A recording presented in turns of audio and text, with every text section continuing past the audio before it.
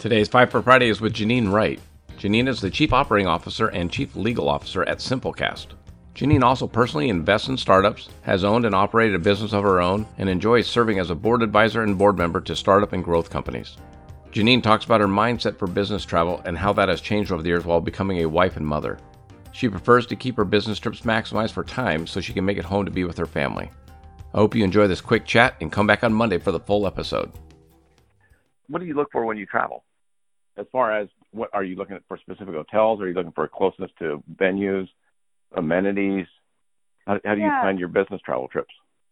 I mean, so like I said, I'm a mom. I have 2 young kids at home. So I think my first priority is always trying to figure out how to fit it into the schedule and what me being gone and for what length of time, what burden that's going to create at home. And so the first thing that I look at when I travel is time.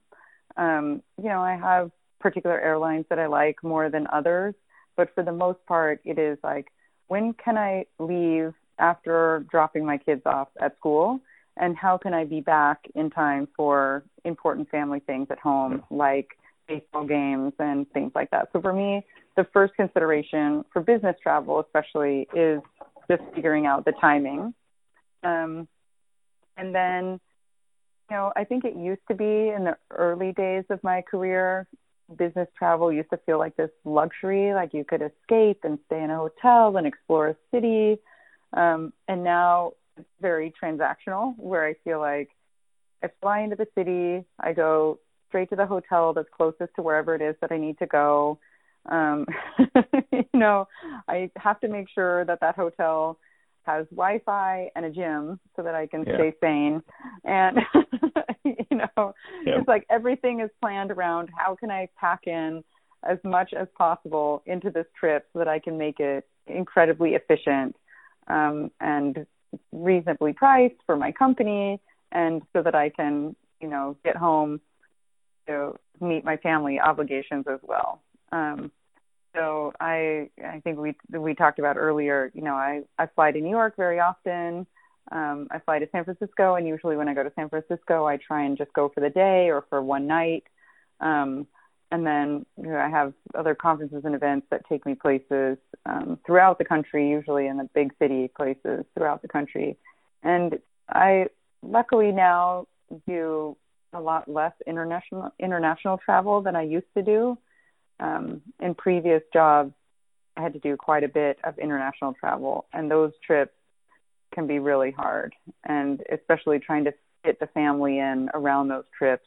Yeah. I one time flew to China and was on the ground in China for 18 hours so that I could make it home for something important. So to get in a flight, be on a flight for 14 hours, be on the ground for 18 hours, and then take a 14-hour flight home, that's really hard on your body and your everything, your mind and everything. Yeah, your psyche and your sleep and everything. But you try. Like I said, it feels transactional now. It's like this is a means to an end. And I still try and enjoy it sometimes. I did a fun thing recently where I had to go on a trip to New York, and I ended up having to stay a full week through a weekend. And my 2 sisters flew out late on Friday night and spent Saturday and Sunday crashing in the hotel with me. And nice. I've been to New York probably 10 times now, but it was the first time that we spent the day Saturday and went out and saw a show and ate cannolis. And I probably consumed 8,000 calories in one day, but we just did the food tour of New York, and it was so fun. And it reminded me of more like personal travel or vacation travel than business travel. And that was a great way to break up a long trip like that.